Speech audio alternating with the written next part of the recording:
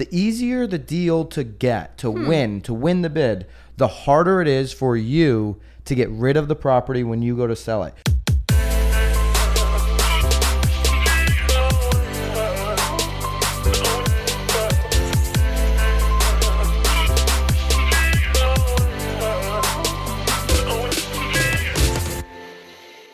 This is Byron Lazine and Nicole White, and you are tuned into episode 135 of The Real Word. See, I knew the number before we went in. We were just talked about 2 seconds ago. Word is up. So if you forgot that quickly, we'd have a problem getting through this episode. All right, we got a buyer-heavy episode. Buyers are in, I don't know, high supply. Inventories in low supply. High supply. Yeah, lots of buyers. Interesting way of putting it. High supply. We have a buyer-heavy market. We're over. Locally, we do. What is that? Renewth over? Whoa. No. Don't know. I never heard that. I think you made it up on the fly right there. A renewed? It's really about like being your cup is full. Like your cup is full. Yeah, lots of buyers. So buyer-heavy topic, 2 Inman articles, and then our marketeer of the week is a comedian that everybody knows. You got to stick around for that, or just fast forward to You think everybody knows him? Everybody knows this dude. He's iconic. So not like Sean Penn. Like no one knows Sean Penn, but everybody knows this guy. Everybody knows this guy. This guy is way more famous than Sean Penn could ever dream of being. It's so funny. Have you watched? And I'm totally. I was watching the Today Show, and have you seen those twin brothers that listen to music that they've never heard of before? And No. it's like Aerosmith songs and like Phil Collins songs, and it's so fun to watch them like listen to these songs that like we all know, Are they and like young, their or? reaction. Yeah, they're young. They're probably maybe early 20s. But they've never heard these songs because they're early 20s. But they're really wildly popular songs where you would think like, who doesn't know Phil Collins? Like, you know that what's that song In the Air? I don't know the Tonight or names, whatever? but when I hear it, you know. But the YouTube page is actually blowing up because they keep on listening to all of these songs that they've never heard before, and like their reactions are so like authentic. But anyway, so it kind of reminds me of that because you're thinking that maybe everybody knows who this comedian is, but these young men don't even know Phil Collins. Or interesting, isn't it? Anyway, very good nugget, Nicole. All right, racket number 1: 6 reasons your buyer should walk away from a house, from buying a particular house. your client, all right? why your client should be walking away from. We're a going to house. go through the 6. This is Vance Kellogg Inman article, just came out, and we're going to go through the 6 and see if we think it's a racket or not. Okay. All right. Yep.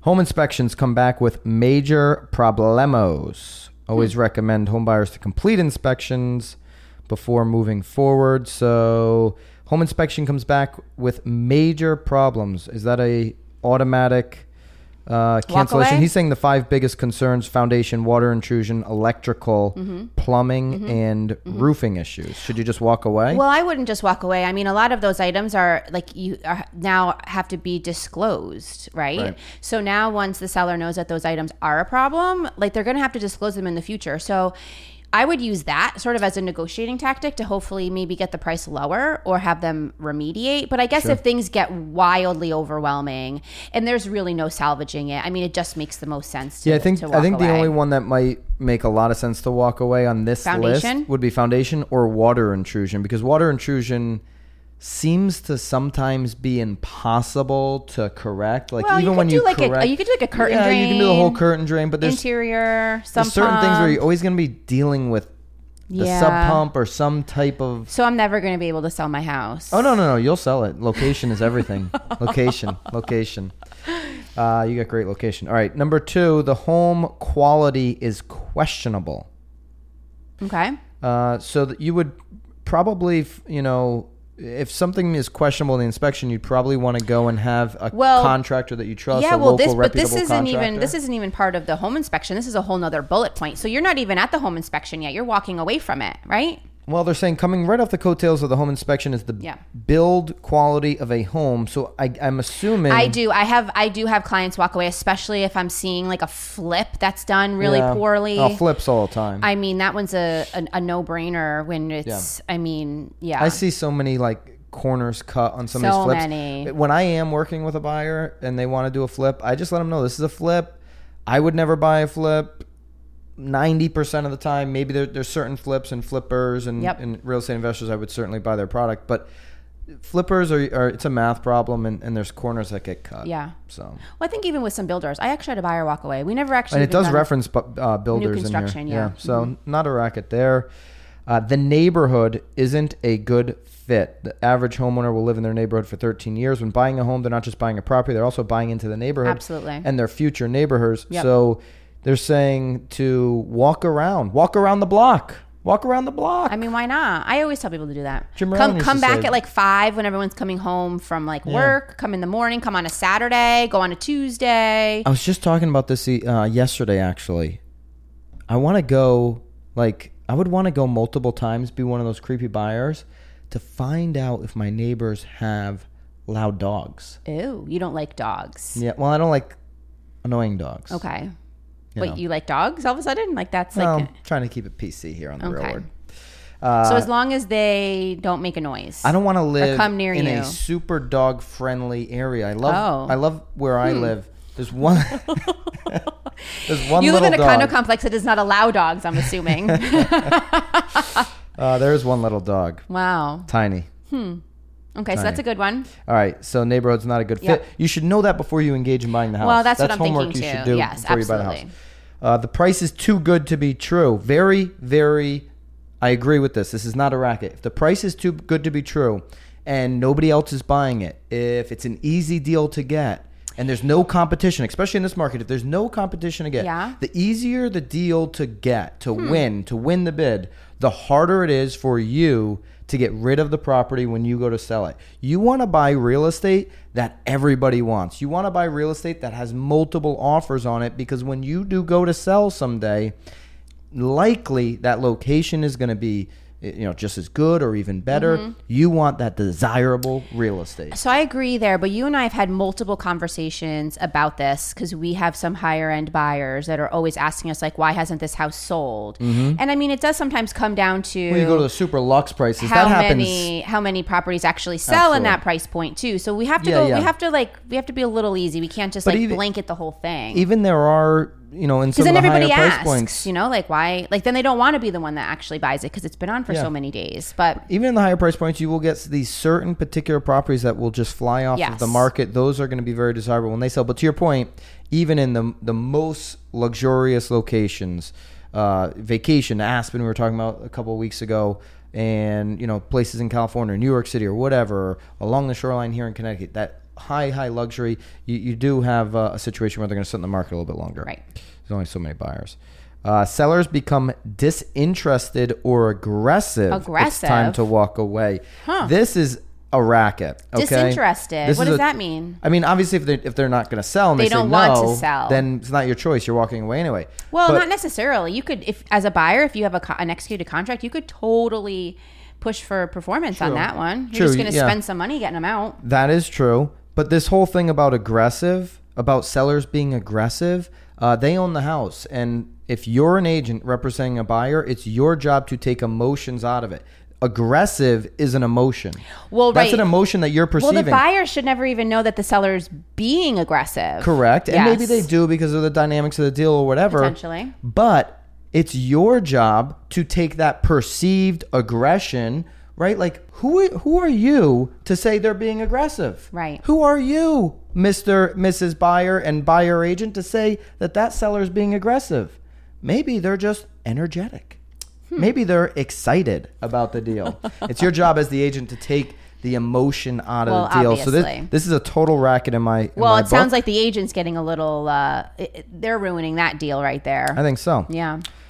Things fall apart before closing. Things fall apart, like doors fall apart? What's falling apart? Most transactions go smoothly, but there are tons of moving pieces that can cause closing to be delayed or halted entirely. These issues are rarely the fault of the buyer. That's a racket. Who wrote this? Vance. Kellogg. What do you mean, rarely the fault of a buyer when things get delayed? Right now, most closings are being delayed not necessarily because of the buyer, but the buyer's lender, right? Because everything's getting backed up. Well, but that's not the buyer's fault unless they're not getting but it's in on their the buy paperwork. Side. There's two sides to a transaction. The buy side, them getting their financing and all that kind of stuff, and then the sell side, the listing side. So he's really putting this all on the seller because they're dragging their feet. But then he talks about title insurance. Reputable title companies require title insurance to be purchased. And if you're dealing with a title company that's hesitant to provide the title insurance, beware. Yes, 100%. I think he was just trying to come up with a sixth one. All right. So I don't know. Would we agree with half of those? I agreed with maybe half. Maybe. So, all right. Good job, though, Vance. Really like the insight. Good conversation piece. We'll link that up. I'm just feeling like if you're gotten that far, like you're so close to the end. And if it's the house you want and all this stuff. I wouldn't let a little invested delay all that money in home inspections and frustrate me. Yeah. Okay. Racket number 2. 10 outrageous buyer beliefs agents should debunk ASAP. We talked last week about the seller. There was 8 seller beliefs that were no longer holding true. We had a really hard time decoding, so it'll be interesting. We're not going to have a hard time this time, Did right? you read this article? We're going to go quickly. Okay. Number 1, my family member has a real estate license. They will help me. Right? Do you agree with that? That's a total racket. Total racket. Number 2, we'll get a better deal. This is interesting. Okay. We'll get a better deal if we use the listing agent for the property we buy. So should all buyers forget about that in every situation? 100% of buyers, 100% of the time. It's a racket. Come on. That's a racket. Listen, there's going to be, if this is your first real estate transaction, I absolutely encourage you to have your own buyer broker, no matter what property you have somebody that you've chosen before you start the process, that you've really vetted out to represent you. If you're a brand new buyer. Now, if you're a dude like the dude that built this building, a real estate developer, Mr. Kenny Horton, who we just broke a record with in Guilford, Connecticut, New Haven County, highest sale ever. If you're Kenny, you just know your number. You know your number. It either works or it doesn't. Like it's business. He's a master negotiator. He's been negotiating his whole life. Yeah. He knows how to get a deal done. He's a real estate investor. He's a very savvy real estate investor. He could go straight to listing agents, and he's done that on properties, and negotiate a better deal for himself. So that's two ends of the spectrum there. Right. And there's going to be all kinds of different scenarios everywhere in between. I would say for most people that are going to do 2, 3, 4, 5 transactions in their life that are buying single-family residential homes, and maybe that's what we're referring to here. Maybe that's the angle they're coming from. That, you're probably going to want to have buyer representation that is, selected before you even start looking at homes. Right. Yep. Yeah. No, I agree. I mean, I do think there's so much more. There's so much more. Too many variables to that. Well, that's just it. And there's so much more value beyond just getting a good deal on the house. It's like, are they directing you to the right home inspector? Are they directing you to the right attorney? Correct. Are they giving you information on how to turn all your utilities on? I mean, it's really endless. Yeah. Number 3, we can't find the perfect house if we look long enough. We can. Oh, no, we can. I'm sorry. We can. Yeah. We can find the perfect house if we look long enough. Doesn't matter how long buyers look. There's no such thing as a perfect house. That is 100% true. There are dream homes.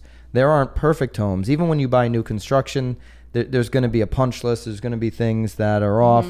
If you're only holding out for the perfect house, you're never going to find it. Well, I do think, though, that there is a little bit of like a progression though with a buyer, because obviously you watch HGTV and these people think that they're on a $300,000 budget they're going to get all these things. So it does sometimes take a little bit of time for them to then realize oh shit, house number 2 was actually the best house I've seen in this price range.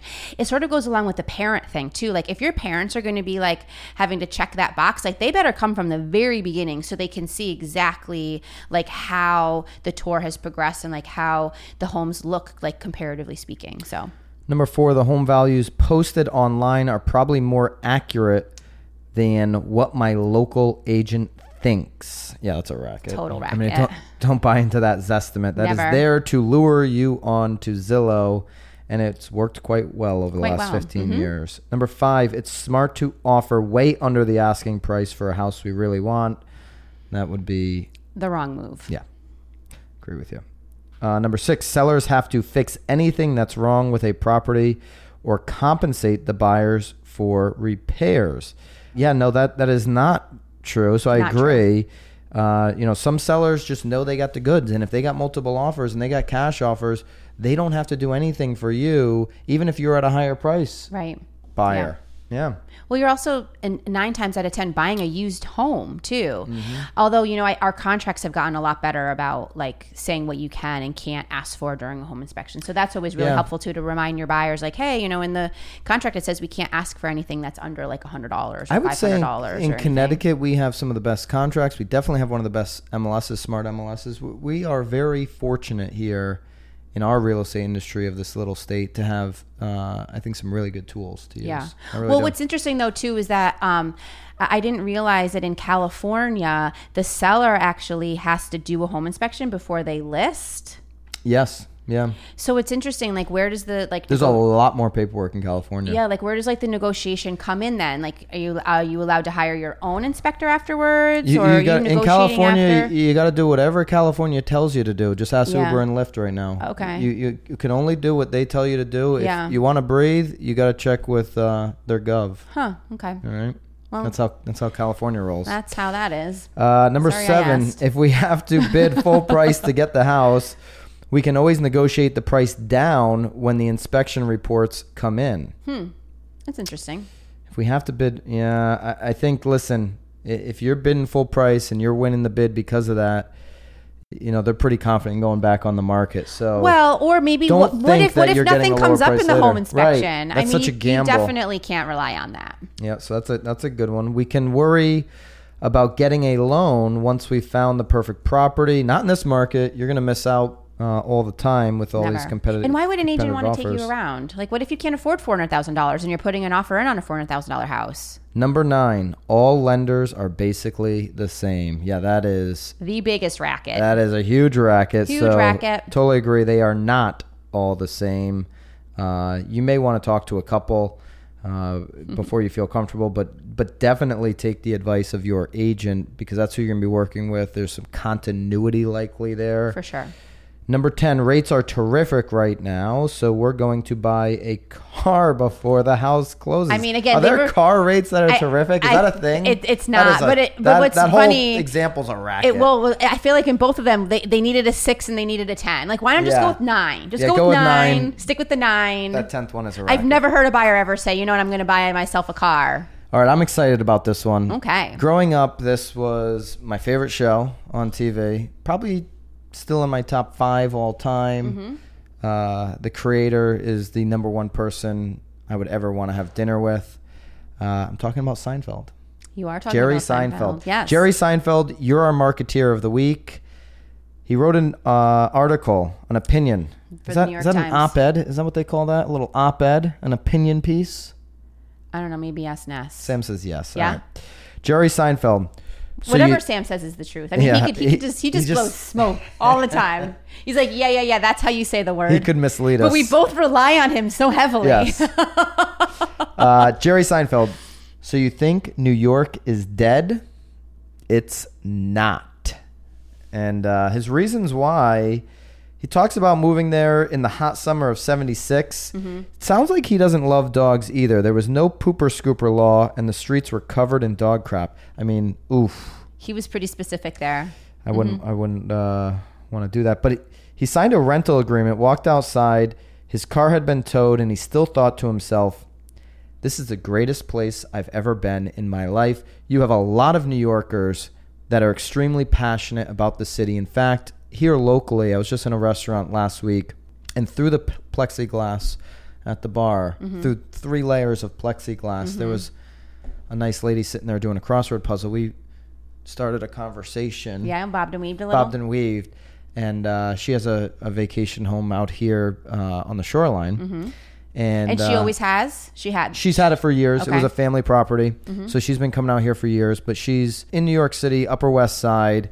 And the way she was talking about New York, and she's like, I'm not going to sell it. She's like, I don't want to be in the Upper West Side right now, like today. I'm always here in the summer anyways, but with everything going on, she's like, it's not what it's been the last 10, 15 years. She actually said it's like going back into the 70s. So it's interesting that Jerry brought up the 70s in New York City. I haven't been to New York City since the pandemic hit, so whether that's entirely true or not. Anyways, is she referencing because of like crime? She was and referencing looting? like people sleeping on the street, like it's all of a sudden feeling like San Francisco over there. Right. And so, point of this being is her passion, the way she was glowing, talking about New York City, how she'll be there the rest of her life.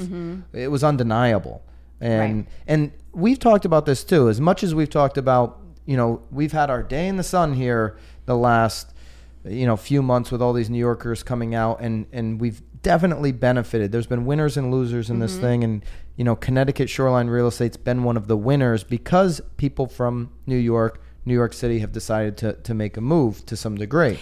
To some degree, because I think, and I don't mean to, but like a lot of them, like they're really still just wanting a second home here. Yeah. It's not like they're permanently relocating. That's true. Yeah. They haven't given up things. They really aren't willing to sell their spots. Yeah. Some are and some aren't, but that's true. Overwhelmingly, I think there are a lot of people keeping, whether it's the apartment or, the rent or whatever. Right. But we need in the Northeast of America, not even the Northeast, we need a thriving New York City. Of course. It's the best city in the world. So we need it to come back. Well, when he says that though, he states about, he talks about how, everyone's working from home, but people move to New York City because of the energy, the culture. It's not about going to a play or going to the theater. It's about being around other people, even at work too. I love coming into the office because you get to sort of like feed off of others. And that's really what he's talking about, that, you can't ever take that away. He said the best fiber optics in the world don't replace connection. Right. The energy you get from others and being around people, and like you're talking about collaborating, bouncing things off of each other. Yeah. And I agree with him. That's why people go to the city. They go for this human connection. The whole thing is just so lively. You see the mayor said he's got absolutely no plan on when they're going to be able to eat indoors. He has zero plan right now when they're going to be able to eat indoors. So I agree with some of the things that Jerry's saying, and this piece is phenomenal. We'll link it up. You should read it. Funny. We chuckled. It's a quick read.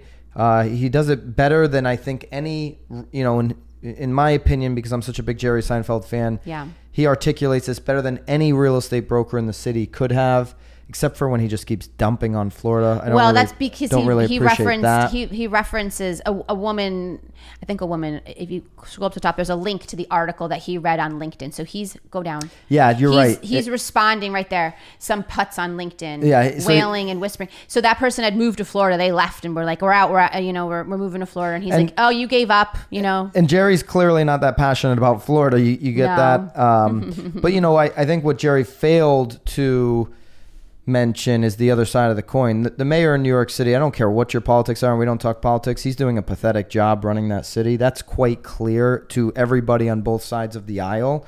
And it's because he gets up and he says, I have no plan for indoor dining in the foreseeable future. Like, it's not going to happen. You see now all the New York City restaurants are trying to sue the city because it's like, how does the rest of the city have indoor dining? How can I just go across the border to Connecticut? Right. They're pulling it off. We're pulling it off fine. Mm-hmm. I told you about the plexiglass, the whole thing. They've got it all set up. It's working very well. And so how does he have absolutely no plan, just crushing these local businesses that make up the greatest city in the world? I think that's the only thing Jerry probably left out, but he wanted to be a super positive piece. And I thought he was super direct and proved the point. Yeah. Without, causing too much of a stir. Yeah. Look, see you at the club. That's how he ends it. See you at the club. But right before that, he says, and I agree with this. This stupid virus? This stupid virus will give up eventually. The same way you have. Talking about the lady that moved to Florida.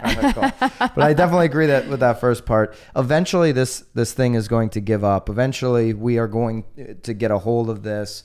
And hopefully with enough data and leadership, we're going to get through it. I feel like Seinfeld is sort of like our spirit animal. Remember maybe last year, it's funny actually, maybe it was a year and a half ago. I mean, we were pushing so hard to put a positive spin on Connecticut. Like we were desperate to, instead of talking about our horrible taxes and our horrible state, we were trying to do these spins to actually make it sound like it's it is a great place to live. And obviously it's like people a are vacation now, every day out here. and people are now obviously finding out about it, which is why our market is booming now. And I feel like Seinfeld's sort of doing the same thing. So maybe we're the marketeers of the week. And listen, and I mean, Jerry references that he's got a house in Long Island. He probably wrote this from the Hamptons, by the way. I'm sure he so, did. Jerry's not hanging out right now in New York City. He's never leaving the city. He's not willing to say that he's never going back. And I think ultimately, whether he's hanging out there right now or not, which I don't believe he is, I think he's looking forward to the day when people can go back. He's looking forward to the day when New York City can open back up. I am too. I want to go to dinner. Yes. You want to go to a play? We like to go to the play. Yeah. But I do think we're going to get through this. And when we do, New York City will be thriving, and everybody in America, and certainly for us in the Northeast, will be better because of it. Absolutely. Yeah. Good job, Jerry Seinfeld. Yeah. Maybe he'll retweet this. Maybe.